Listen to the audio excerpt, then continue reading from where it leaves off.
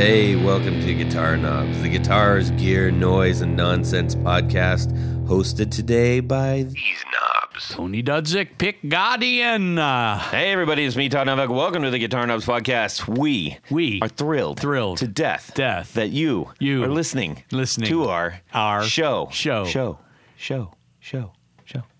That wasn't bad. Hey, legitimately, we're going to have a really good time tonight because we have... Was that through your new Ibanez AD9? Well, thanks for blowing my thing, man. I guess I'll have to save that for later and pretend it didn't happen. No, you can still use it. All right, I will. You have permission. So, we've got a guest on who it's going to be really tough to get a word in. I know it. He's a very impulsive, energetic character. This is... Who are you, guest? Hey, guys. I'm Miguel from Stax Effects. Okay, calm down. All right. Too many words. Yes, that's Miguel from Stax Effects. If you follow our Instagram, if you don't follow our Instagram, I mean, what the crap? Let's just, come on, guys, throw us a little bone and just follow us so that we can look like we have some sort of a life out there in the social world. We've been doing it for, 7 years or whatever it is. 800 years. 22 years, and we were like plateaued like a year ago. I'm like, whoa, what? How's that possible? Because we still keep growing in numbers for the podcast. I don't get it. I think stupid algorithm. Maybe the same people are following us. No, they're just, I don't know, whatever. All I'm trying to say is... Could you just follow us? Yes. Could you just follow us? Just if everybody just does that. If everybody just sends us one penny. Yeah. No, I don't even want a penny. We just need a little click. But you will have seen the package opening that I like to do. I did Instagram, see that. Of the Stax Effects pedal that is sitting right before us. It is absolutely gorgeous. You are going to want to pay attention to this one, and you're going to want to go get one of these. I promise you. Buy two. Two of them, yes. Then you can do stereo. Yeah. Or stack them. Yeah, or stack them. Anyways, we're going to get on with this. Before we do, where can people find the things that you do, Miguel? Everything I have available is on staxeffects.com. It is only available there. Okay, so you're not selling them on Instagram? No, but I do have a link to my site from... Okay. Yeah, the shop, the Instagram shop is a little tricky to do. And some people just are like, no, I don't want it to go there. I just want to sell off my thing. It's fine. Yeah. Great. So go check out Instagram. He's got some great demos up there that he's put up recently, specifically for the said pedal we're going to dive into shortly. And without further ado, we're going to get into what's been going on in our music world this week. We're going to start off with the lovely, insatiable, baggy t-shirted behemoth of the Midwest, Tanya Bolansky. I will agree with all of those. What's going on in your music world this week? Well, Todd, I'm getting ready for a trip out west. My daughter's getting married in San Luis Obispo. And so... Got to go to Solvang, got to get the pastries. I know about the pastries. I know. I've got it Don't marked. mess it up. But I'm mapping out some guitar shop visits. Ooh. I had hoped that I was going to be able to get in time to Ernie Ball Music Man, who is they're based out of San Luis Obispo, but I just my schedule's all mixed up. Yeah.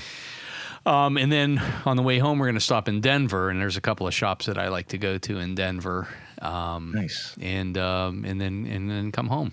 Okay. But so that's all that foreplanning. I'm actually leaving in a couple days, so that's very exciting. I'm going to be. I'm always sad when Tony leaves because then I have to scramble and figure out what to do. And our good friend Jared was just up this week. He stopped by yesterday to pick up his Les Paul telephone. Finally got his guitar phone. But I've been asking for that for years. So Jared hasn't bothered to get it. Jared says, these things are going for $1 million. And I said, okay, let me check it out. So I went on to eBay. $39.99. The guy wanted $49.99 plus shipping. And it was or make best offer. So I offered him $40 for it. Did you get it? I got it. Nice. That's fantastic. So we'll put it back up Yeah, here. we'll put it back up. You could have just shipped that one to Jared, and then you would have saved the gas I think money. mine's in better shape, and it has the original box with it. What? Yeah, for That's $40. fantastic. Offer it to him for $500,000. Yeah, there you go. So take that, Jared. Oh boy, Jared. So that was my music world this week.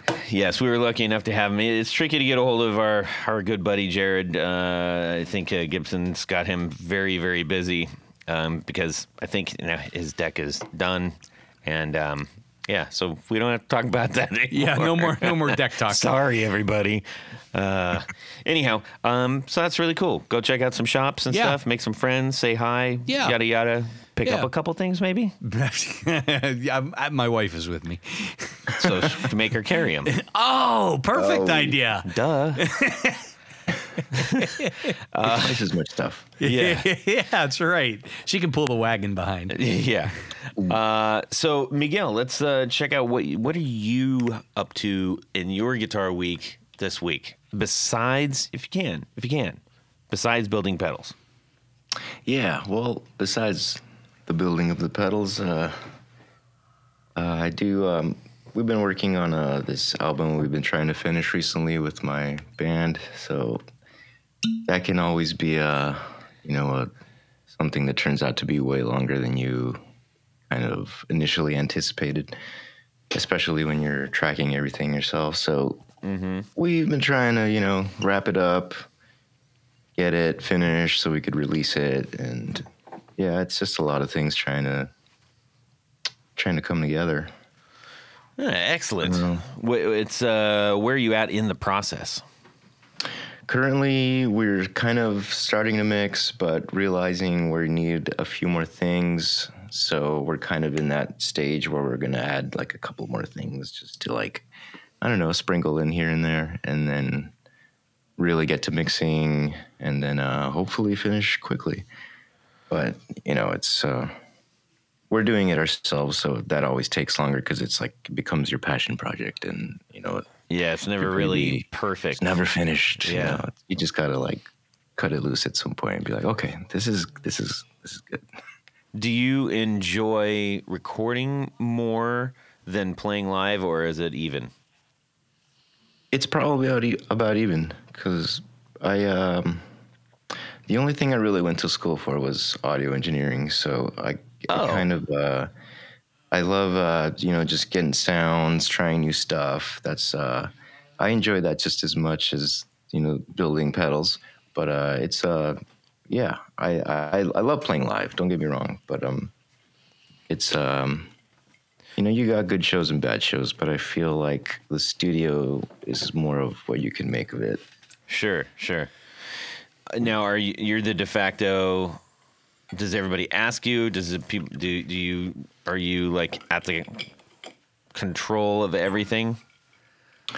Well, when it comes to like the equipment, like I'll of course I'll run like the Pro Tools rig, and I'll set up the mics and get the sounds, but we all give our input. It's very much a 4-way production. We have 4 members, and everyone has their input. Our drummer Ryan, actually, he's probably the one that produces the most out of all of us, and like when it comes to us writing our music. So he normally has a lot of input. When I'm mixing, he'll usually want to be here and kind of give his opinion, what we should try, this and that. And of course it's great, because if I just worked on it myself, it's just like, it sounds good, but it's nice to have someone, give their opinion on maybe it actually sounds like crap and you're told, or maybe it is good. Yeah. And you need to stop like searching for sound so much. Like, this is it. Like, let's just track it. Do you have a do you set up your rig in the studio differently than you play live? Are you like got all the amps and which ones sound good in the studio, but they're different live, or is it one to one? Actually, no. I use the exact same rig in here. as I do live. Well, when we track, I might try, a different amp here or there, depending on what we're going for. But usually it's always the same amp, this like deluxe style amp I built a while back ago. And when you say deluxe style, you mean deluxe reverb style, or is like it's just a really cool thing that you made? It's deluxe. Yeah, it's a deluxe reverb style, but I made some changes, and I actually called it a Taco Deluxe. Man, yeah, honestly, that's like one of those names. If you put that out there, you would never stop. You'd never have to work another day in your life. You would. You'd have to build them all. But what I mean is, everybody would buy it. Well, see, but if Taco Deluxe, are you kidding me? I'd buy that just to have an amp called the Taco Deluxe, man. But, if you called it the Taco Supreme, you could at least get a cease and desist from Taco Bell. That's true. Right. That's true. Those are fun to post on the wall. They are. Yeah. I'm hoping And to it get go viral. Well, yeah. Is that something that people can buy from you? Well, yeah, actually. As of now? Well, now that you mention it. Yeah, I don't build them to sell them. It's more like a custom order thing. Oh, Like labor of love. Build to order.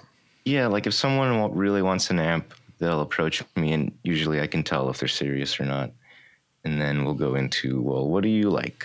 Like what are the sounds that you're imagining? Like, well, who are the players you like if they don't really know? You're like the anything Rick about, like, Rubin amp of models? pedal building and stuff. Well, I think the fact that I play all the stuff and use it live kind of helps me get a better perspective. And I mean, I've been playing music for so long and with so many people, and everyone is just so specific, or can be very specific when it comes to their sound or their gear, even if they don't know gear specifics. Like they're very specific of their tone. Like, they like throw out names like, I want to sound like this person or this person. Right. And you can kind of get a good idea of just by what they tell you. Yeah, I can dig it. Are you sitting cross-legged? No, actually. I'm just checking. Just trying to get because it's impossible not to see, to have when you're talking about that, to not envision Rick Rubin. No. Anyways, Oh my God. yes. Okay. So that's cool. I love hearing studio stories and stuff like that. It's one of those things that if you are making music of any kind, if you're playing guitar and you're like, geez, I really want to go record this someday, it can be an incredibly daunting and exciting thing. But I think what I found is that it's one of those things where the more you do it, the more questions you ask. Right. As opposed to asking all the questions up front, because it's just sort of like, this is such a completely alien new thing, and I just better keep my mouth shut and play, Not everybody feels like that, of course, but I mean, I kind of did. But now I just ask too many questions, and John hates me. No, John doesn't hate me, but Well, I'm someone that asks a lot of questions myself, so I understand where you're coming from. It's, as you do something more and more, you kind of see more you see more specifics and things, and yeah, that brings more questions. I'm going to touch on this really quick. That what I've found is if I'm working with somebody on like asking for a pedal, or working on a pedal, or trying to figure out how to do something that isn't particularly my thing, or I'm working with somebody who needs my services that isn't particularly their thing, I think you tend to get the most helpful questions out of that, because people in that position typically don't know how to solve it, which is usually when you are working with somebody who kind of knows what they're doing, they try to solve things and try to get to the same conclusion that you might be able to get to already, and it's really easy, and you're like, yeah, no, I already tried that. No, that's not going to work because blah, blah, blah, blah, blah. But when people ask questions in different ways, like, for instance, I don't understand I guess some of the more specifics about, as far as like, sound waves and what some of the mechanics, the audio mechanics go into it, right? Right. I can clearly talk about it really great, but I have ideas about stuff. So when we've been working on a couple things, me and my partner at Flint, and I say, okay, I have an idea and I want this to sound like, not tight distortion, like a comb, like a men's comb, but like a woman's shampoo comb. And he's like, oh my gosh, I know exactly what you're saying. Because I don't know. I'm just trying to say, like, I want the distortion like more spread out than tight and hairy, Right. And it might be because if I don't know how to solve it, I can ask questions in different ways. And I appreciate that when people are asking that of things that I know how to do in my daily professional life. I just think it's a curious thing. You don't have to know everything. You can still ask great questions. And in fact, your outcome might be even more fantastic than if you had a bunch of people just... Here's a good example. Can I throw another one? Will you indulge me, Miguel? Yeah, please. All right. I was just walking through a video that I worked on with my good friend Mark, who did the sound for it. And who I'll probably be mentioning here shortly. But Mark DiCenzo was the one who figured out our podcast rig before Rode came up with it, essentially. And is a fantastic music engineer. He was working on this video for me for a client in California, and we were it was like a food video for a very famous pizza organization. And Delicious. we had all these pros. Like, the whole room was filled with like people who shoot film all day long. And I was trying to get this idea of like when you turn on the flame, I wanted to see like the blues and the greens and the reds and everything, and almost have it like crackle, just like some sort of cue of like, not only is the fire on, but imagination is on. And they all looked at me like, oh, great, we got to work with this guy, right? I mean, because they're like, that's not going to happen. I'm like, what do you mean it's not going to happen? They're like, well, we're going to show you. Turn on the lights, do other things, shoot the stuff, see, you can't see it. I'm like, well, turn off the lights. But then we can't really see the thing. Well, then, like, put a little bit of light on it. Don't light the whole fire. Anyways, we went back and forth. And I wasn't giving up because this was a really key shot. And we finally got it to do the flame that I wanted. And I'm like, I need a little something. They're like, we can do that in post. I'm like, we're not going to do that in post. There's got to be a way to do that. There isn't a way. We're wasting time. We need to get moving. Producer comes over. He's like, dude, I know what you're trying to do. But like, these guys are like, we're burning hours. I'm like, we can do it. And I said, do you have any salt? And the chef over there was like, yeah, here's some salt. So I said, light the flame. So, I said, roll it. They hit the turn it on, and I sprinkled salt way above. And guess what? It all crackled and went, and I was like, that's imagination. Bang, shoot it, print, cut, all the things. Nice. But it's because I didn't know what I was doing. Like, I'm not the one who's operating all the equipment, and all of them said that was not doable. But enough about me. What do you think about me? Huh? No. I'm just trying to... I thought this was Miguel's podcast. I'm trying to relate. I'm not trying to... I hope that doesn't come out sound as narcissistic. That's not my point. I was just... I was agreeing with him about the point of when you're asking questions, sometimes like you can get answers that... Or you can get to things that you might not have thought of if you think you know everything. Ah. Right? You're blocked. Yeah. So my point, sorry, if that came off like, as Tony said, I truly apologize. That wasn't my point. The point was, it was a good example of you don't have to know everything to still be able to ask great questions that can make things amazing happen. All right, go stand in the corner for 15 minutes. Should I take that out? No, it was Okay, fine. I don't want it to sound I'm just yanking your chain, All right, Todd. well, I just, you know, all right. Hopefully Hopefully you guys get it. Okay. Mr. Miguel, I'm Serious sorry. here. I'm sorry. No apologies. Okay, good. See, he doesn't want me to apologize. What All about right. you, Todd? Oh, jeez. All right. Well, this is Do it. actually really fun. Talk about this one. What? Talk about this. I'm going to talk about that later because I just dropped my friend Mark's name. 'Cause of Oh. what I got. I went over and hung out with him the Oh. other night. We do that often, and he has got one of the hugest record collections I have ever seen. Vinyl? Yes. What kind of records do you think? Like Guinness Book of There's like, Guinness Book. There's automotive records. I guess There's so, yes.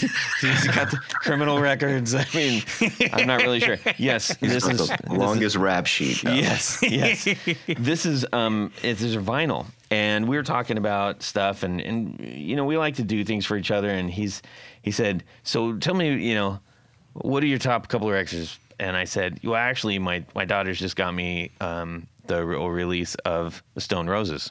Oh, the Stone Roses. I love the Stone Roses. I thought Clash would be at the top of your love list. the Stone Roses. And I wanted to get the original, like, first pressing theme. This is like crazy money. It's kind of silly money. Yeah. Which I would be tempted to spend. But he said, okay, well, but he gave me these notes from the to the record store or to the publicity notes. Oh. It says Silvertone Records, the Stone Roses, and it's copied. You know, someone hand typed. It was hand typed. Hand typed stuff. And it was basically like the release of like, so this is who they are, and this is why they're great, and this is what you can tell people who come in to want to buy it and stuff like that. And then there was like, and here's the accolades. They got the top 30 best-selling, Stop the Press, readers polls, all this like insider stuff. So I'm not sure if this was radio stuff or record store stuff. I'm not really sure, but Yeah. He had it. He said, hang on, let me go.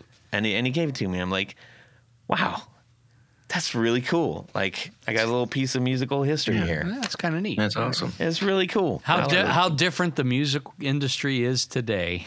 Yeah. And it's all like yellow. There's like some grease stains where a sandwich probably was on it at some point. Not too bad, but Yeah. anyways, I was just thrilled to death. I was really tickled by that. So thank you so much, Mark. I love stuff like that. Tony, you got me all self-conscious now. Doggone it. But anyways, I digress. Hey, Nobody digresses better than you, Todd. That's true.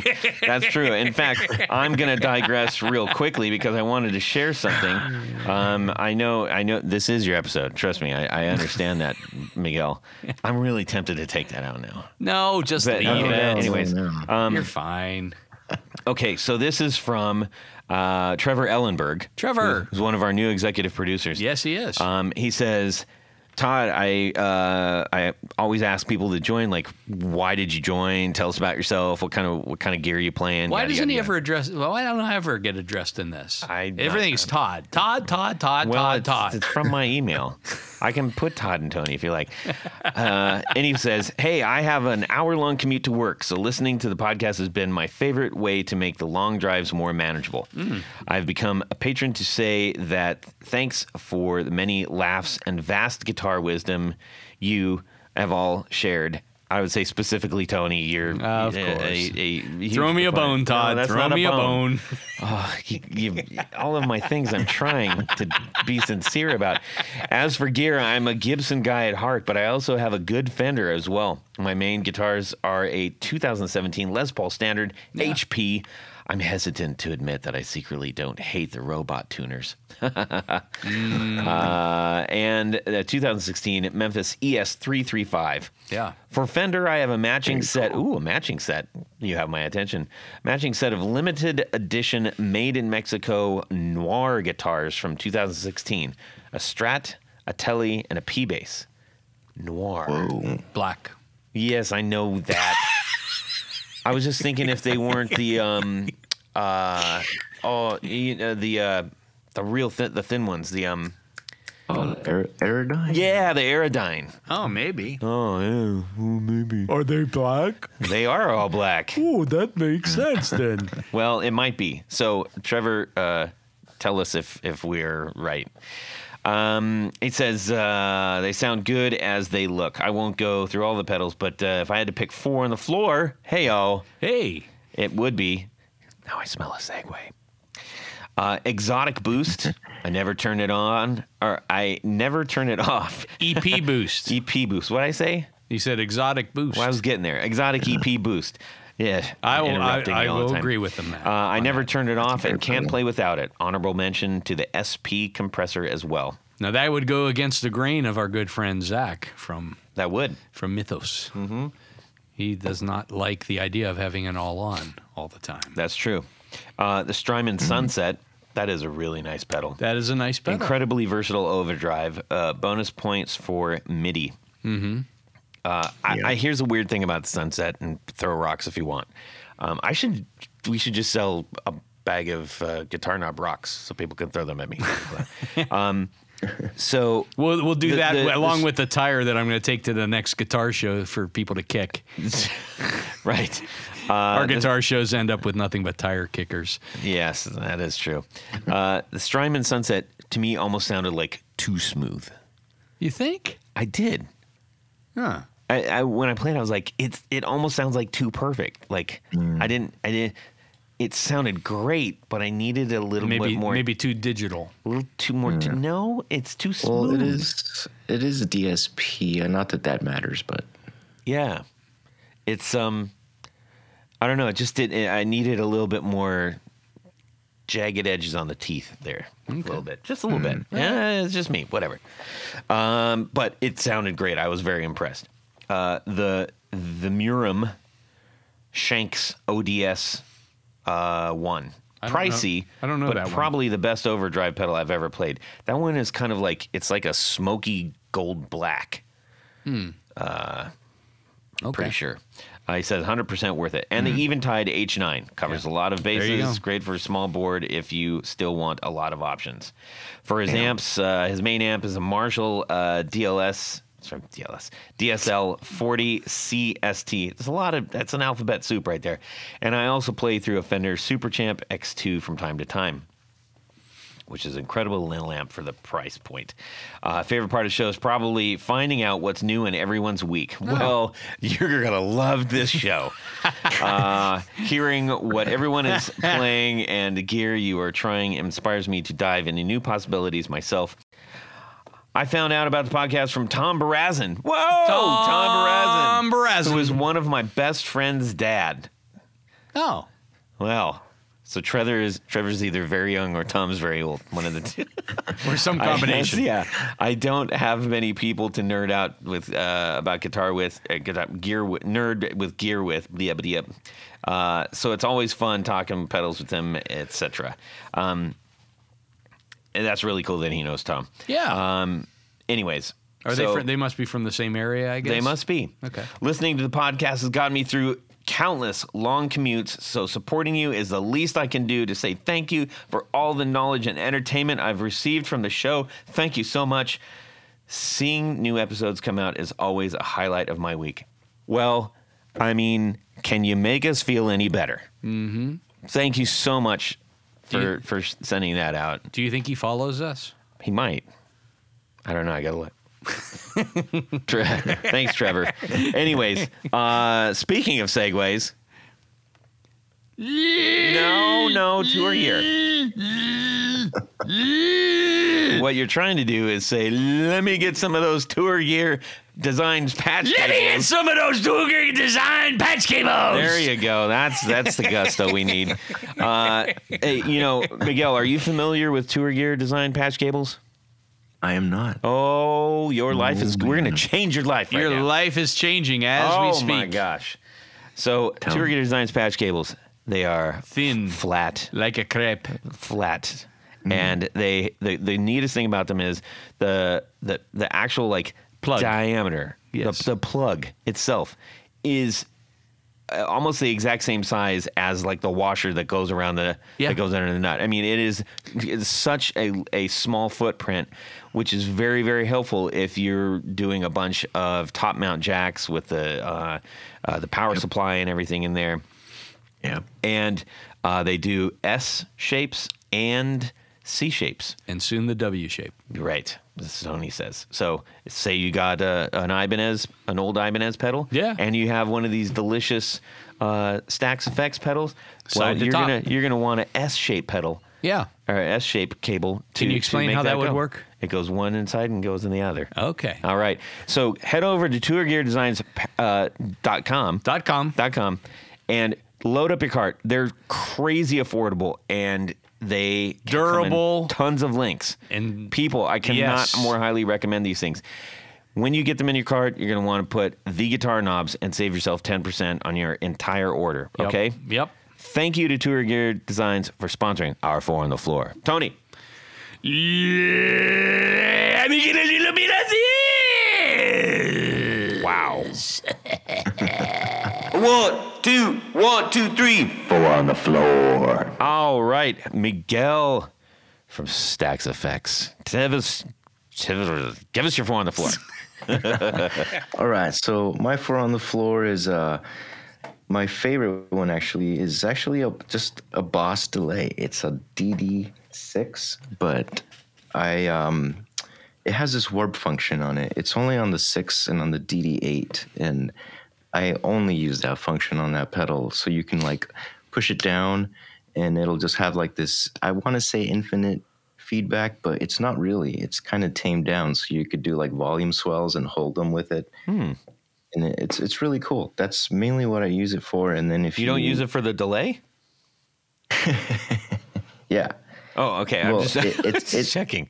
No, while it's on, while it's on, it's doing the delay thing. But when you push and hold the foot switch, got it. Okay, does that warp function.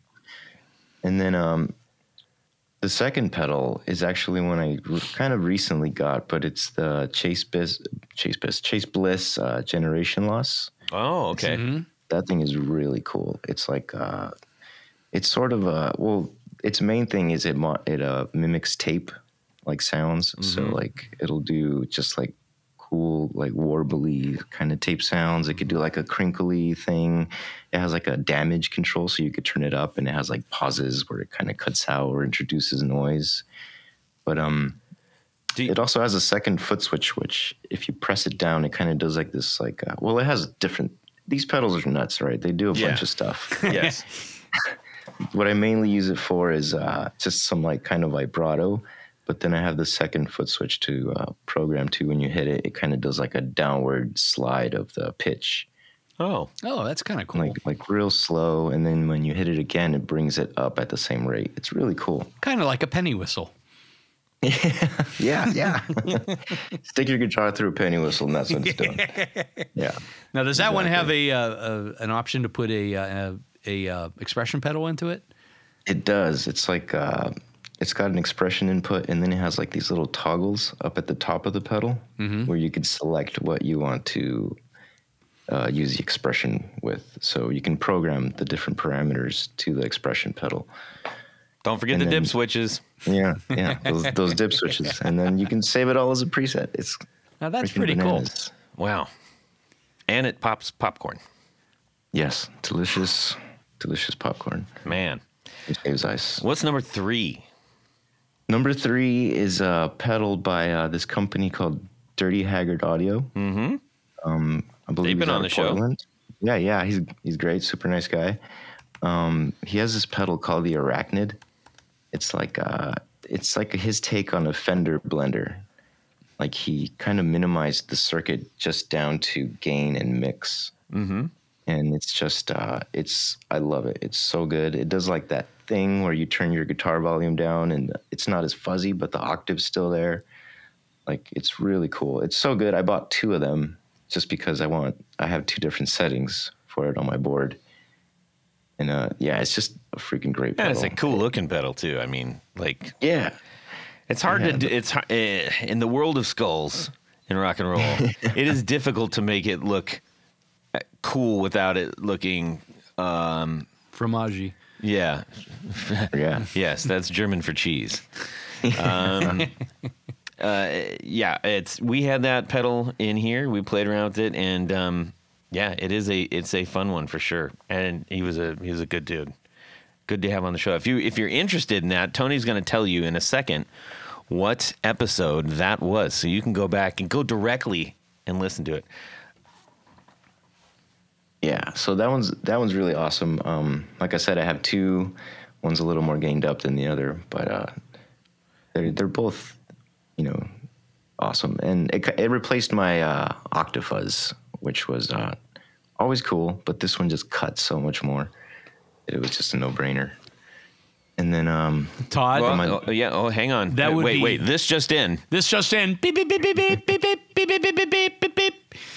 That would be episode number 170. Wow, that was a long time ago. That was that actually was math. it was What's the math? April 30th in 2020. That's when it was. How many? That's 150 ago. Close to that. 153. Over 150. Is it? Don't let me do your taxes.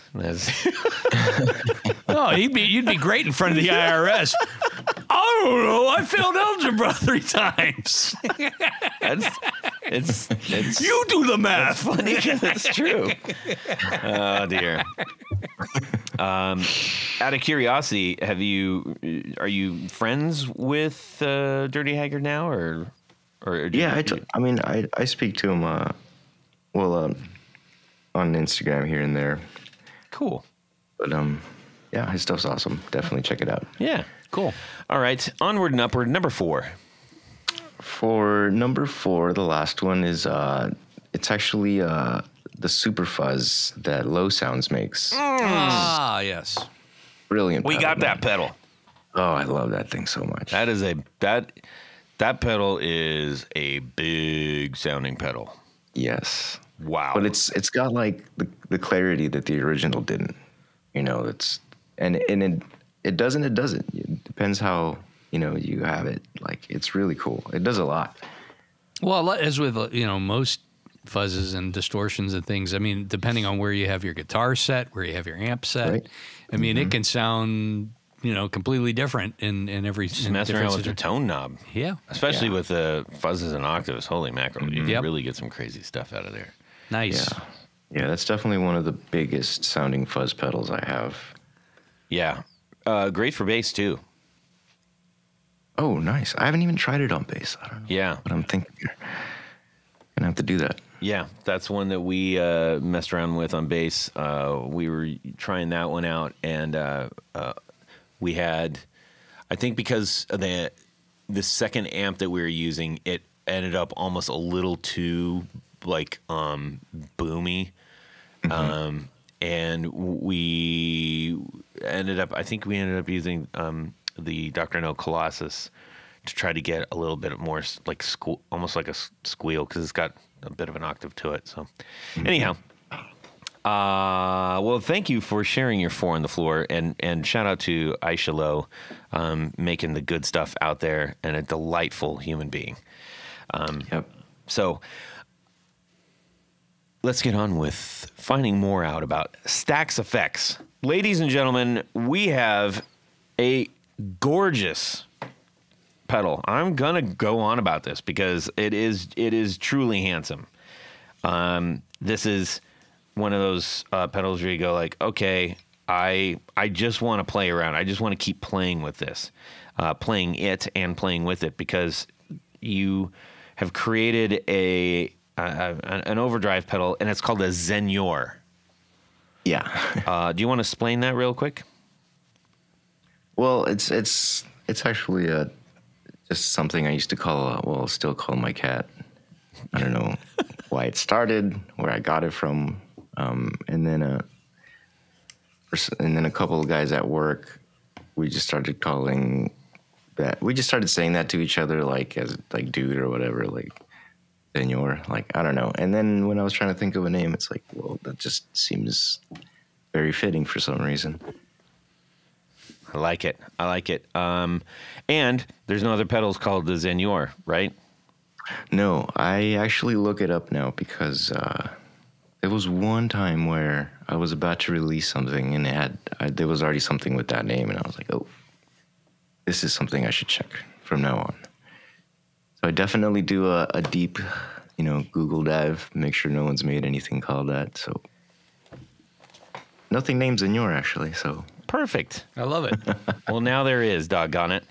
Now, let's discuss the pedal real quick here, because this is somewhat the star of the show. Then we do want to find out a little bit about how this came about. So, what is the genesis of this pedal? Knowing ahead of time, for those that haven't seen it yet, this is a highly versatile overdrive. And that seems to be the keystone of like what this is about. Yep. Yeah, so it's I would maybe closely it has a couple things going on. There's it's got a clean, like a blend for your clean signal and the overdrive path. So the overdrive path, I would say, is probably closest to something like a Timmy, or, I mean, it's not very Tube Screamerish at all. Yeah, Except I'd agree with that. I didn't catch any, Tube Screamer overtones. It was a little more woody and Right. Well, you might easily jump to that, because there is one of the most prominent things on is you have a mid control. Mm-hmm. And it's not just more mid, less mid. You didn't treat you got your tone controls. Talk about those real quick. Let's do that. Yeah. So typically, when they're designing, when someone is designing an overdrive, they'll pick certain values and kind of commit to it, when they're voicing their pedal. Mm-hmm. So what I did is I used a wide range, gave kind of each stage a wide range of control, but allowed you to dial in between the extremes and how am I going to explain this? Like the way the bass control works. Uh-huh. It's actually controlling how much bass you're distorting, how much of the low frequencies you're allowing to be clipped into the by signal. the op amp. Yeah. Yeah. So typically how that's done is there's two caps going to either ground or reference voltage off of the feedback loop. So I just have two, instead of voicing it with a single cap and resistor network, however one would decide to do it, I used caps with two caps of a bigger value and a smaller value, and just put a resistor between them, so you could kind of decide how much of the bass you're going to be distorting or overdriving. Now, for those who may not be familiar with what a cap is, it's a capacitor. Okay. Thank you. And then and those who may not be familiar with what a resistor is, yeah. Then I don't know. then stay the hell out of the pedal. Yeah. Well, actually, let's just touch on that for a second, because I know we get new listeners all the time of varying degrees. Can you, in primary terms, explain what a resistor does? Well, a resistor in basic terms is just going to add resistance to a signal. If you have a level that's a signal that's a certain level, you put it through a resistor, you're going to be cutting it by however large that resistor is. Mm-hmm. They use resistors in stages of circuits to couple stages together, right? Yeah, like bending a hose, a garden hose. Yeah. You can just think of a signal flow like a hose, Yeah. You either the hose is going to be, let's say, it's just going to reduce the flow a little bit. Yeah. It can be wide open or it can be clamped down. Yeah. And capacitor? A capacitor is something that's going to be more like, think of it like a tank that's going to, like a reservoir that's going to hold like water in between a line. So something that is going to actually it actually stores voltage, right? Mm-hmm. So, but they're used in different ways depending on how you use them. You can use them. They're also used to couple signal paths And then they're also used for tone shaping. Like I said, those caps going to ground off the feedback loop that decide how much bass you want to distort. You can also use them to cut high end by putting the cap in your signal path and that cap going to ground in series, then cuts high end. You can use them for multiple things. And so what you've done here, like we're talking about the bass. Thank you for that, by the way. The bass control is you've inserted, instead of a fixed resistor value, you've put in a potentiometer, which is basically a variable resistor. So you can change how much or how little of the bass is going into the distortion circuit. Yes, exactly. And that's similar to, well, basically how the Timmy has its bass control wired up. But it's a little different, but it's the same idea. I think it's also kind of neat. You didn't, they're just not numbered or anything, which would imply that you just get more or less of. But yes, you showed how the actual, the body, the drive body looks kind of like a shelf. It's going to be, going to the high end of that or on the low end of that. So you actually made some kind of nice little diagrams to help visualize exactly what's happening. Yeah, exactly. I appreciate that. Just make it easier. I've had pedals that don't even tell you what it is. It's like a picture or some weird word or something. Like an orange amp. Yes. Yeah. What does that picture mean? Yeah. We also have a volume knob, duh. A drive knob, duh. But, ooh la la, a blend knob. That's a nice touch. Dry or wet around there. I really love blend knobs. I think they're fun. I think it's one of the most versatile things to get a sound that you want that doesn't just sound like whatever the pedal has to offer. Exactly. And in overdrive, I think it's a great way to get an overdriven sound, but still, if you kind of hold back on it makes your picking a lot more prominent. It can. Yeah. It adds clarity. Yeah. I'm struggling on. What am I saying?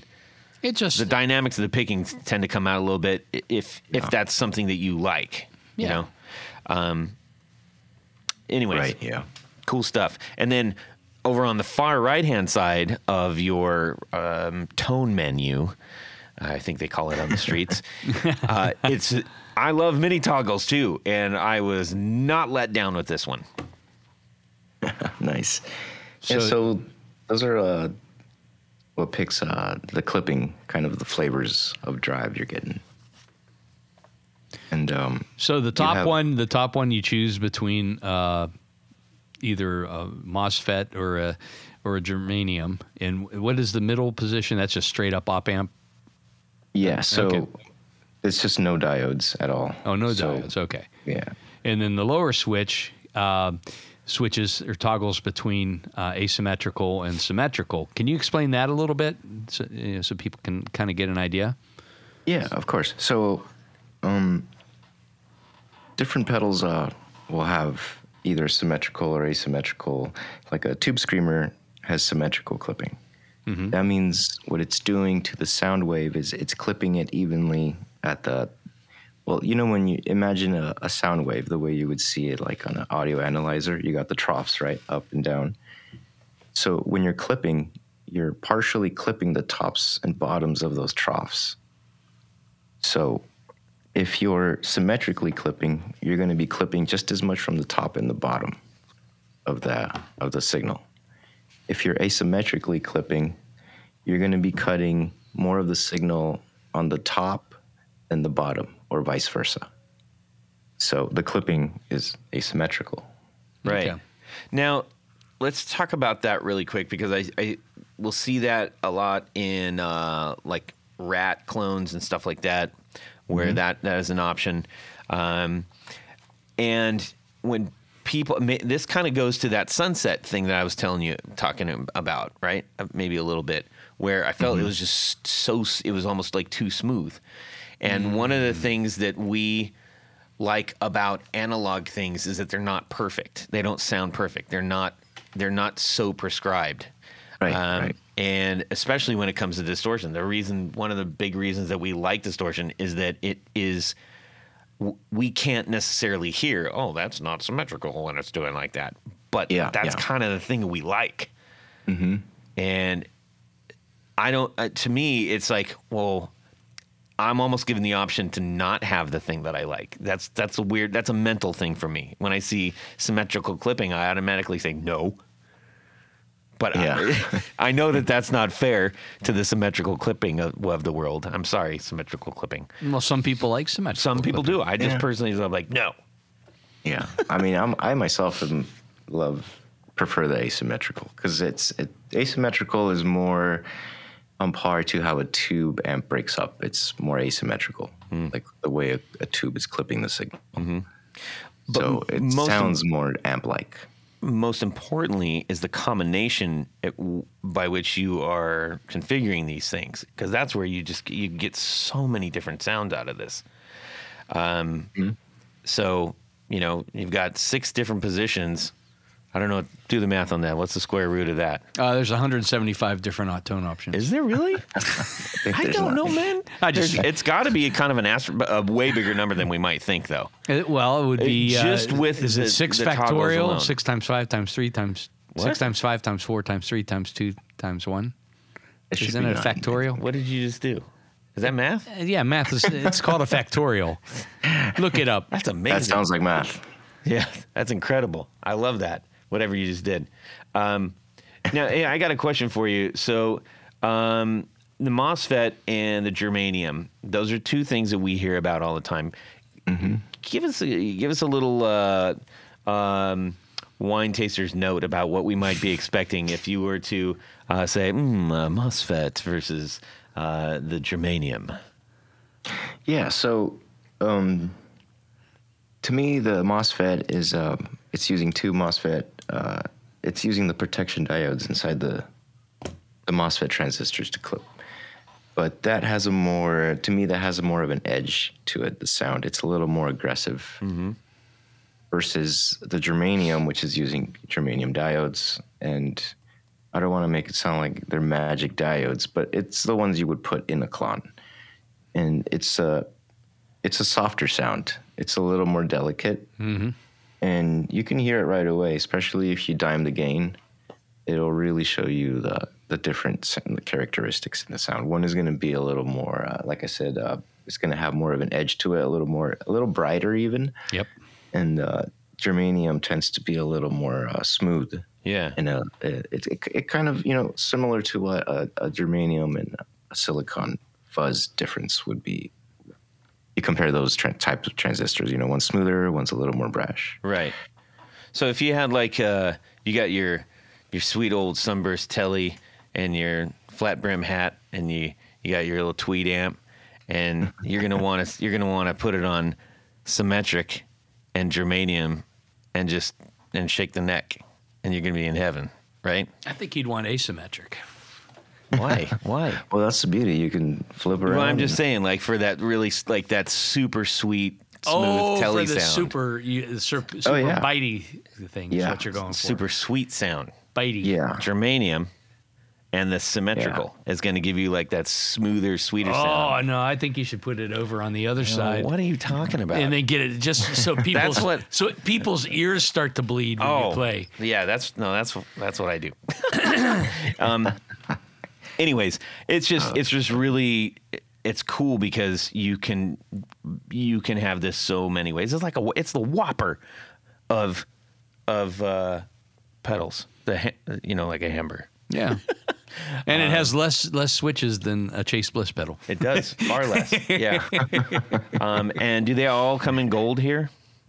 Actually, no. I've been doing this thing where I make every batch a different color. So the batch I just finished up is like a kind of like a slate blue enclosure. Uh-huh. With with the same black control plate on top. Right. It's well, this one is gold, and I absolutely love it. It's fantastic. Yeah, I love the gold. Now, I did want to know one thing, and maybe this is something that I personally just don't necessarily understand that there would be this much difference between MOSFET and a germanium.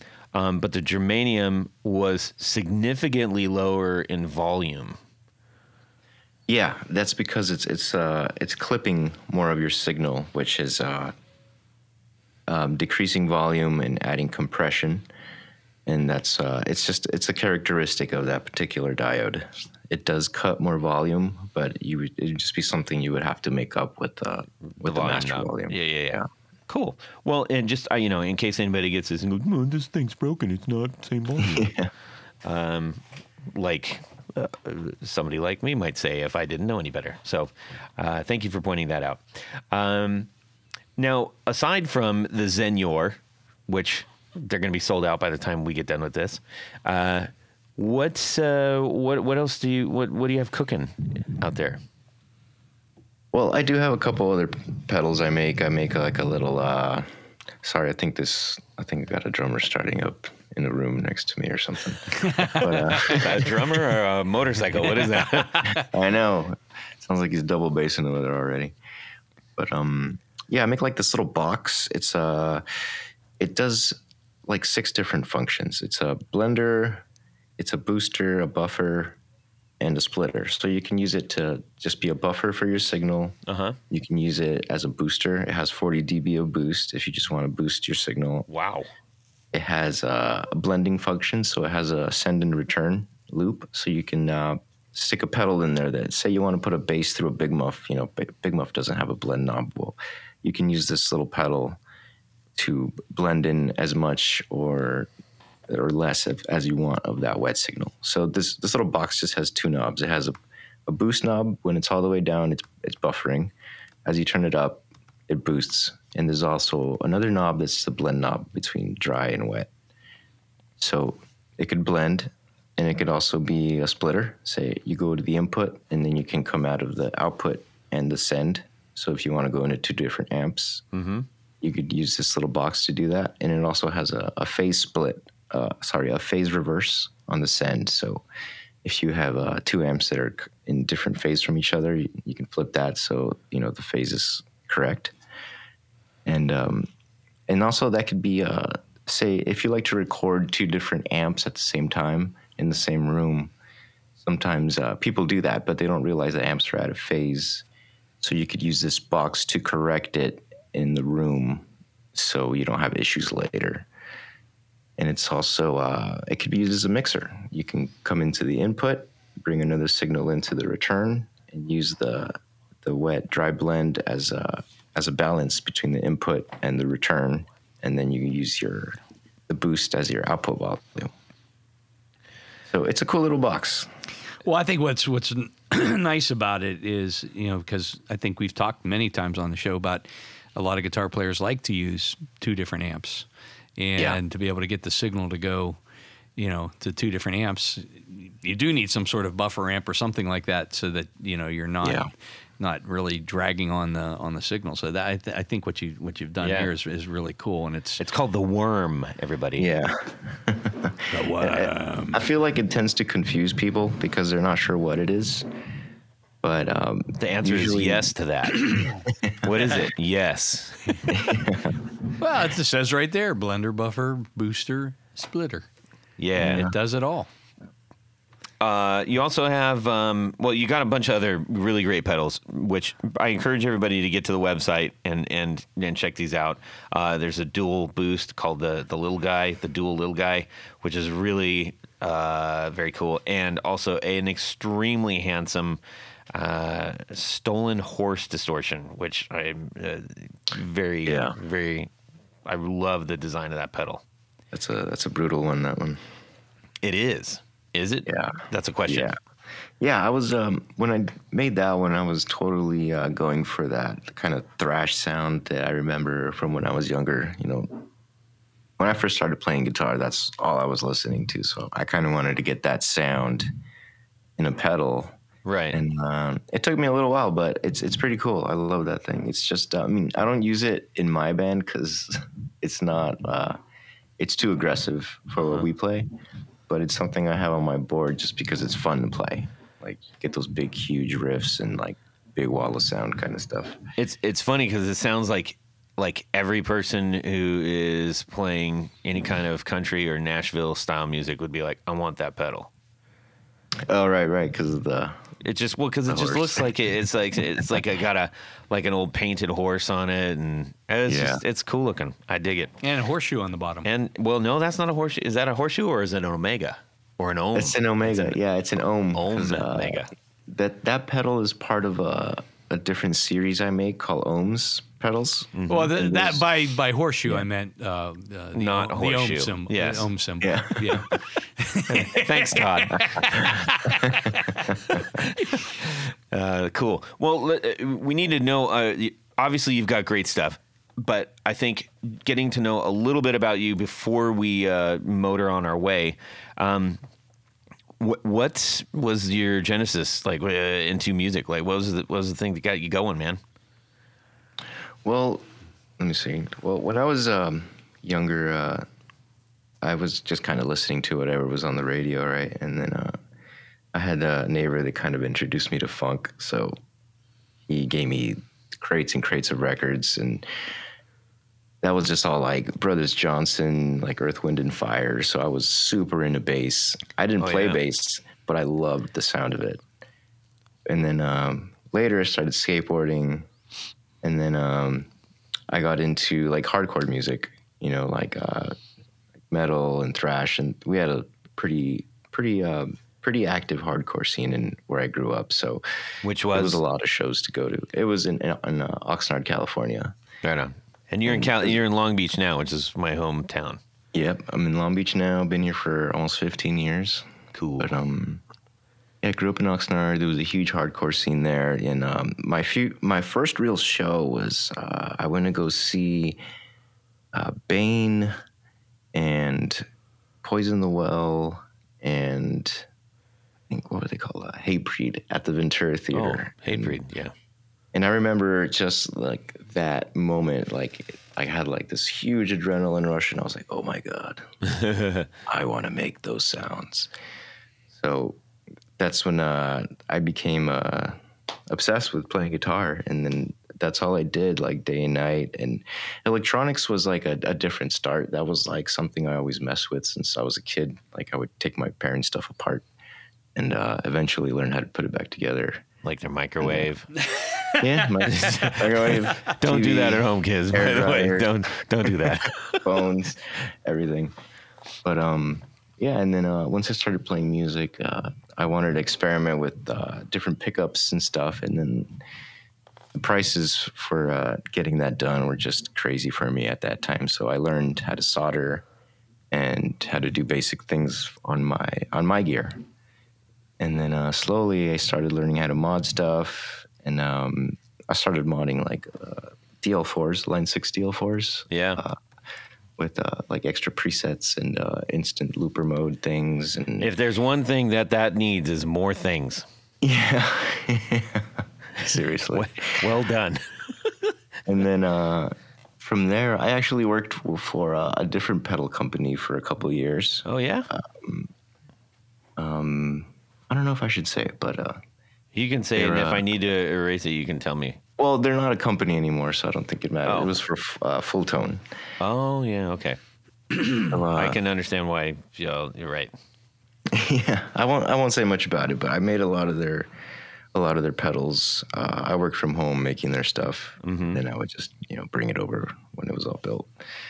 But I worked for them for a while, and then eventually I ended up leaving that job, and then that's when I started my own thing, like officially.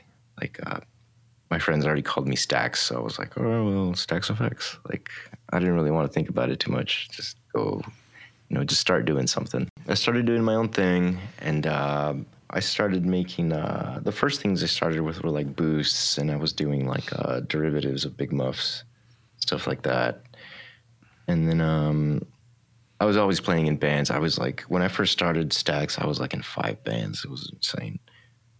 Yeah, I started slowly, little by little, making more of my own original things as I was learning the craft more and electronics more. Like I always knew basic electronics, but kind of was getting more in depth with with things I wanted to do. I didn't know how to do, so I just did a ton of research. YouTube by this point was full of tutorials on everything. So I just watched every video I could. I read every book I could.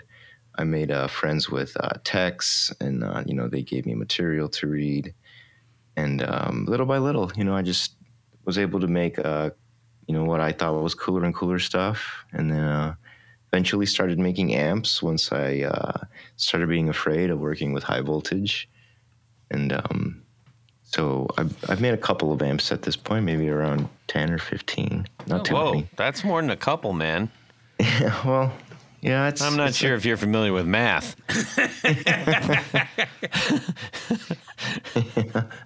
Well, yeah, it's each one is, I feel like, is just a little significantly better as I'm working with like high school woodshop skills, so I'm like trying to kind of learn the best way to still do the cabinet and all of that stuff. But, right. But let's clarify. You are not doing high school electronic skills. This is a really, really great build, everybody.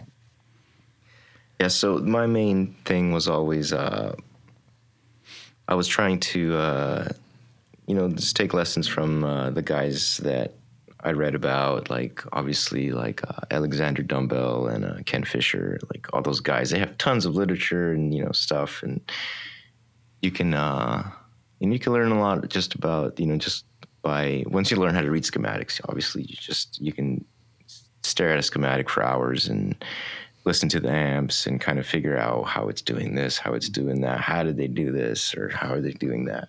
But it's all just R&D. Like you build yourself a prototype and you just experiment and you change things, and sometimes things happen by accident and you're like, whoa, this thing sounds insane right now. I don't need this sound right now, but I'm gonna take notes and remember that for later, or something. But there's always like happy little experiments and results, and then sometimes it's not at all what it should be, on paper. And that's kind of where like the art of it comes in, like there's so many things that you have to pay attention to for something to sound a certain way. Like even just the proximity of the components to each other makes a difference. Mm-hmm. So those are all little things that I just, I try to pay attention to. I'm not like a snobby guy or a purist or anything like that, but I just try to do the things that I know will work the best they can, and then go from there and just experiment. And then that's usually where I end up with something cool. What's one of the most valuable lessons you've learned as a builder? Oh man, let me qualify that. It doesn't have to be a lesson on how to do something. It could just be like, what's something that made an impact. You're like, oof, this is important. Right. Well, funny enough, I used to work at Rode Microphones for a while, and the head tech there was an amp guy too. Ah. And I was having a lot of issues with my pedals being really noisy at the time, and there was a lot of things that I wasn't thinking of or knew about when it comes to proper power filtering for a circuit. Like, because everything is amplified, the amplification is coming from the voltage, right? The voltage is converted into signal. But that voltage needs to be clean, because if that voltage that it's drawing from to create the amplification isn't good, you're just amplifying bad signal or, bad power. Mm-hmm. So I think that was the biggest thing for me was learning how to properly filter and decouple power stages. that was like the biggest thing for me, because I always knew everything needs power. Oh, it just needs the power. Like, just give it power. But it's like you need to condition that power in order to make it as most, the best it could be for your, especially if you're doing audio circuits. Because any little noise can be introduced by not doing that correctly. And I always just wrote it off as like, whatever, it's a dirt pedal, it's noisy, like it doesn't matter. But the little things you learn over time that just make a difference that, I don't know, that you don't really think about unless someone tells you. Yeah. Well, it is nice when you plug in a pedal that is a drive, and it doesn't just sound like, I'm on. Or sometimes when you go and like say you use a dirt pedal into a dirty amp, it introduces a ton of noise if the power's not done right. Yeah. And that's how I found out that I was having that issue. I was trying to go and driving into already dirty amps, but I was like, this doesn't sound right, Yeah. Thanks for sharing that. I think, we do have a lot of people who are building either professionally, semi-professionally, or just hobbyists. And I think it's always keen to share things, like what's the thing that you kind of learn that you apply on a daily basis with your passion or your craft. I think, I think a lot, I'm sort of a perfectionist when it comes to certain things. I try not to be. Like, I really try not to be. I feel like something, whenever I build something, I always try really hard to make it look good, even though it doesn't really matter. It does matter. Yeah, it's just like, I'm always like, some people might never open this thing, but if you do, like, it has to look good. Like the same for the amps, right? They don't have, unless they're going to recap it 15, 20 years from now, there's no reason to open it. But unless you're me and you open it immediately. which I'm really glad you did, because I was like, oh, wow, that's so cool. Like, you actually looked at the guts. It's like looking at a car. It's like you got braided lines in there. You got all gold components. I'm like, heck yeah. Yeah. Yeah. And there's a lot of really, there's a lot of companies that are paying attention to that stuff, and it's really cool. Like, you guys know the R2R electronic guy. Yeah. Yep. He's been on a couple shows. Freaking unbelievable. Yeah. Like that guy, and then Bryce from Paperboy Pedals. That guy's work is phenomenal too. He does all point-to-point stuff. You should check him out. His name is Bryce Nickel. He runs Paperboy Pedals. I'll have to check that out. I'm not actually familiar with Paperboy. We in the land of point to point, so to speak, I guess, or the floating the floating guts. Yeah, as I try to explain it. I have a couple of his pedals, and they're all freaking awesome.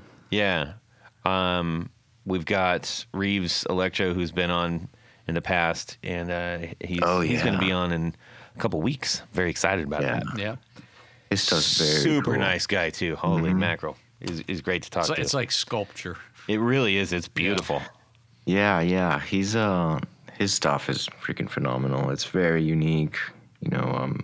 I've never spoken to him or anything, but I've been following him for quite a while. He's a very approachable and really down to earth dude. So yeah. I gotta reach out to him. Hey, Reeves. Don't talk to me, Todd. No, he's great, and we're very excited because the show that is going to be revealing something new coming out of his shop. So it's going to be super exciting. Oh, nice. Yeah. But I'm able to catch him every once in a while, and we have a little video chat, and it's great to see somebody that you share things that whomever that might be, that you share a passion about things with, and can get on really well. So we appreciate him, and everybody else is doing the good stuff out there, including you, man. Thank you. We really appreciate that you've brought something new to the table that we can all enjoy. Oh, thank you. Again, thanks for having me. Yeah. Tony, we got one more thing for Mr. Miguel to deal with here. It's the very fabulous part of the show. Yes. Everyone's favorite part of the show, apparently, I'm told. Yeah. Yes. Especially Jared's. Where we hop in the El Camino. Oh, Yeah. We're hopping in right now. Yes. We're gonna jump in mine on 68. Very nice. No, With it's the not jump 68. jump seats in the 60. back. It's 66. So, yeah. So there's room Yeah. for you, Miguel. You can jump in the back. Perfect. I'm driving, though. And then we're going to drive down to Nashville and see our good friend Jared relaxing on his deck. Yes. Throw a beer at him. But anyhow, this part of the show is a little ditty we call a Would You Rather. That's the short Yeah. version. That is. Yeah. That was pretty tame. But that's. What okay. do you We'll want? go. You want better? Yeah. Whatever. You want better? I don't think you can. What are you saying? I don't think you can do it better. Oh. You're saying I can't do better? I think he's about to. Would you rather?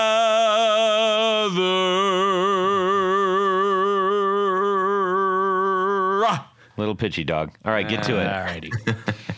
So this week's Would You Rather is brought to us by our good friend Bruce Bacon. Oh, Bruce to the rescue. Bruce Bacon. I'm hungry. Every time I Bruce. every time I say that, I just get hungry. Well, Bruce says Todd, Yes. meaning Todd and Tony. Yes. That's a given. While we have everyone in Vox headspace, Yes, and for your edification, Miguel, in case you or someone else hasn't heard it, we just did a Vox 101 show. So we all things Vox we covered. all things Vox. All right. Vox amps. So here's Bruce's Would You Rather. You're walking down the street and you see a Ma and Pa music store that has 2 Vox clones in the front window. You think to yourself, oh, this will give me a chance to test drive these side by side and see what I like. You take one step toward the door and whoosh, Oh my. your spirit guide appears. Oh. It's the ghost of Frank Zappa. What? Yes. Yes, he's there. Was he a Vox guy? Can I Okay, sorry. continue? Can I continue? Yeah, please. I mean, come on, Todd. Okay. So here's what Frank has to say. He says, decelerate, my compadre. I know you want to try these amps out, but, what if I could save you some funds? I'll gladly pay the Ma and Pa for the amp you choose, man, but you cannot try them out. No. Your Uncle Frankie, that's me. He played a Super Beetle with 2 Marshalls. So, there's no wrong choice, my 6-string friend. Perfect. So here's what it is. In the window, there's 2 amps. You're choosing between a Henry SRT Plus head. We've had Henry on the show. Yes. And a Morgan Dual 20 head. We're applying the Tony Dudzik rule. That's me. Which means you're getting a matching 2x10 cabinet loaded with vintage Celestion Alnico speakers that Tony, me, is personally choosing. And Bruce warns, he says, be nice to Tony because he could pick one with a blown voice coil. No, you don't want that, man. No, you just definitely don't want that. Not especially with these amps. They're pretty nice. So let's talk a little bit about the amps of your choices. So there's the Henry SRT Plus head. Episode 114. Yes, thank you. It is based off an obscure Vox AC10 SRT Super Reverb Twin and popularized on the Doug and Pat show. Yes. Doug and Pat. Doug and Pat. And Frank. And Frank. Right. It's a single channel amp that has an original clean low cut switch, volume, tone, tremolo speed, and depth, reverb dwell, and mix knobs. And to make things equal, let's throw in the power reduction circuit too. Ooh. Okay. That's a powerful cool. bit of stuff there. Yeah. Henry makes some mighty fine stuff and does a lot of really cool aesthetics to it too. Absolutely, he does. Option 2, it's the Morgan Dual 20 head. And now the Morgan Dual 20 is an AC30 style amp with switchable top boost and normal channels, of course. It includes variable power. Normal channel has volume treble switch and bass switch. So you have, I guess, some ability to kind of contour your things. Which model is that one more time? It's the Morgan Dual 20. The Dual 20. The Dual 20. Dual 20. And the top boost channel has volume, bass, and treble knobs. Then there is a global switch to reduce the high frequencies. The cut switch, which also appears on the Zenyor. Mm-hmm. So what you gonna choose? Okay. Well, Tony, yes, you're always first. Thank you. We're going to check in with Miguel. Well, out of these two, I think, I think I'm going to go with the Morgan because it is probably the closest to, the AC30 circuitry. The other amp is really cool. It's based off the AC10 SRT, and you've got some, you've got reverb and you've got the trem circuit, which is pretty cool. But I just love the sound of an AC30. And in my case, I have an AC15 because my AC30 was just too loud. I mean, it was too heavy. And so this, I think you're getting the sound out of the Morgan that's going to be probably closer to the AC30. Okay. So that's my choice. All right. And Miguel, what are you doing? Well, I've never really seen the Henry amplification stuff too much, but it does look really cool. But I have used the Morgan stuff, and I love their kind of build aesthetic and the way they build their amps.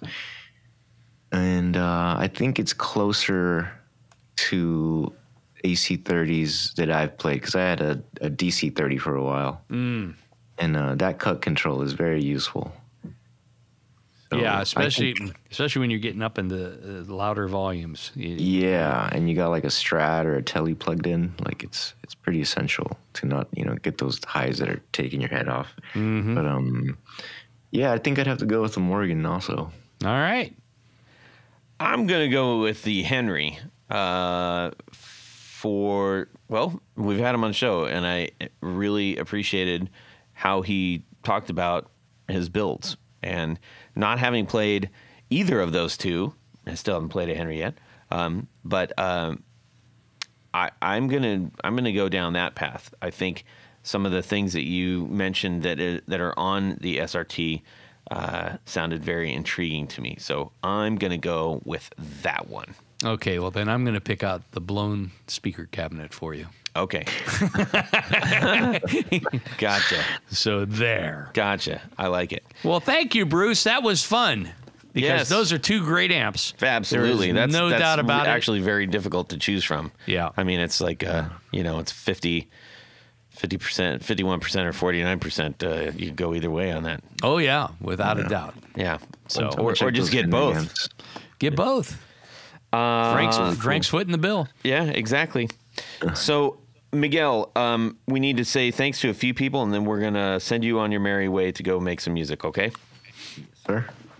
That's right, Todd, because at this point of the show, there's a special group of people we love to thank. These are our executive producers. Now, Miguel's probably wondering, what is this executive producer? Well, Miguel, an executive producer makes this show possible. How do you become one? Well, you go over to patreon.com/The Guitar Knobs. Check out a couple different levels in which you can participate, become a sponsor, a patron of the podcast, and help us make this show possible. Each level comes with some very nice thank you gifts, and I do mean very nice things. Todd is always sending out nice thank you gifts.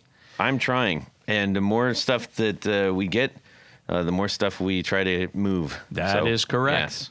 But as an executive producer, there's one thing more. Jared, what is that? Get to have your name read on the thing. That's right. You get to have your name read on the thing. And that's what I'm going to do right now. So special thanks to these executive producers.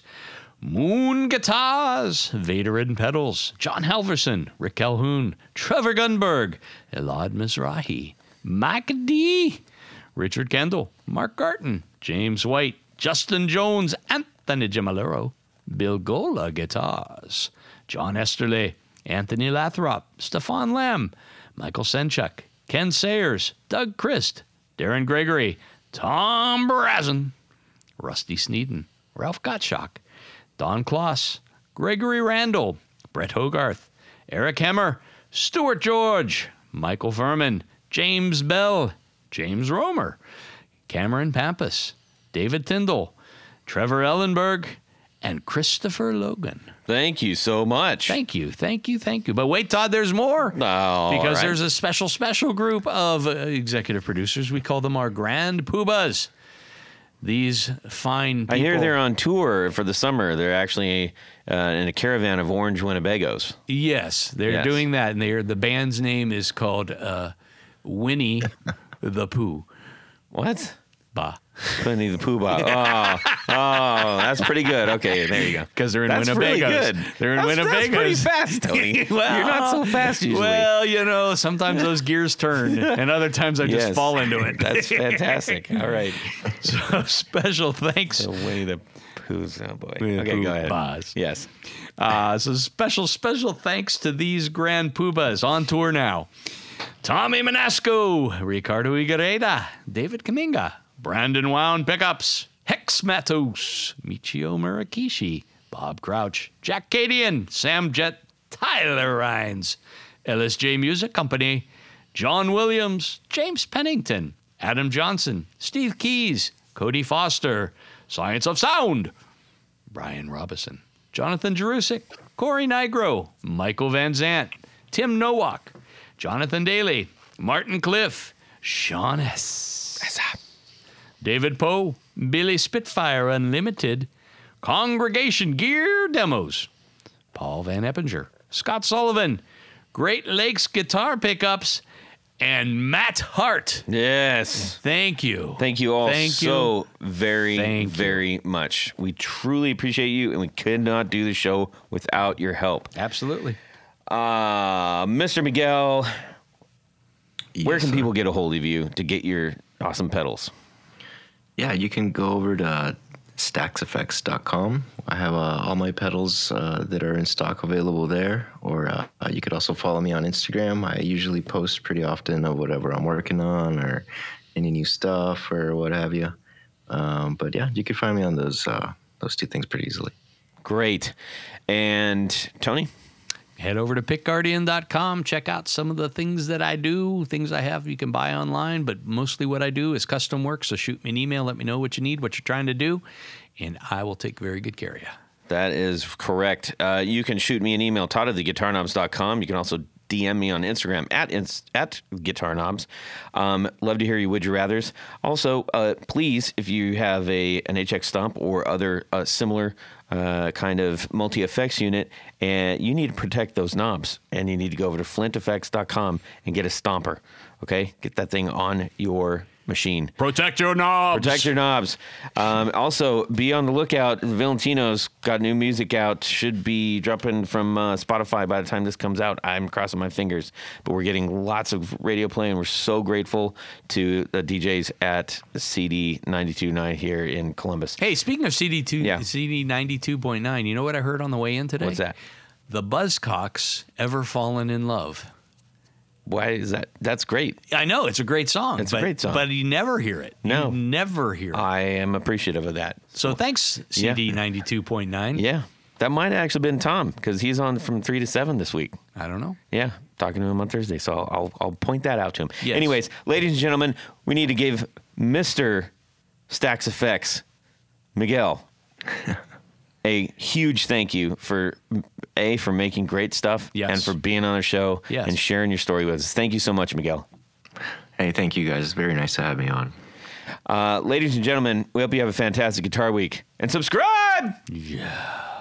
He's the runner-up of Miss Youngstown Polska Kielbasa festival. The eating, yeah. Oh wow, I eat more kielbasa than any other person. man. Miguel. Hey Todd, how you doing? Oh man, you sound fresh. Let me know if my levels are Fresh. good. Lots of experience. Yes. Well, yeah, you train and you train. And And train Oh, some he's more. trained. gonna happen. He's trained. Amazing. That's really cool. That's really cool that you found that. Yeah. Oh man, what are you, a psychiatrist or something? What's with his voice? How does that make you feel? Tell me more about your childhood. Tell me. How do you Off of feel the about hat to that? Thomas Dolby right there. Yes. Oh boy. It's me, Clem Fandango. Yeah. Did you ever watch Toast of London? No, I'm not familiar with it actually. Oh man, you like fun, right? Absolutely. Okay. No. Where he said, "Yeah, I went from like 50 a week to 400 a month." No, Oh my god. was I right? That is 400 a month, 50 a week. No. It was 50 a month. Maybe in To your foreign math. 50 a month. What? Half of that. He was doing about 50 a week. Man, I'm so bad at math. And then I thought he said 400 a week 400 a week. times. Wow. Oh That's- wow, I got that really messed up then. Yeah, because it was like I did it do was- bad math on that. It was All right. Cool. We'll just wing it. Yeah, you that seem sounds like a good. wing it kind of guy. Yeah, I work well under pressure. So. Yeah. Do you want to eat? Yes. When? Of course. Sure. Absolutely. Where? Where? Okay. And we've quoted it so many times, and it's most fun to quote when people aren't even looking. Yeah. It's great. Yes. Awesome. Nice. Yeah, that didn't rhyme at all. He was winging it. Yeah, He was go winging back. it. Yeah. hey, I'm just winging it. Go man. back to yeah. It's cool when Miguel wings it. It's less cool when you wing it. Yep. And away we go. Well, that's it for these knobs. Please visit our Patreon page at patreon.com/The Guitar Knobs. Visit our website at theguitarknobs.com for all of our past episodes, 4 on the Floor blog, and other good stuff. You can connect with us on social too at our Facebook page and share your gear and stories on our Facebook group. Also, be sure to check out our Instagram at Guitar Knobs. Catch you next time.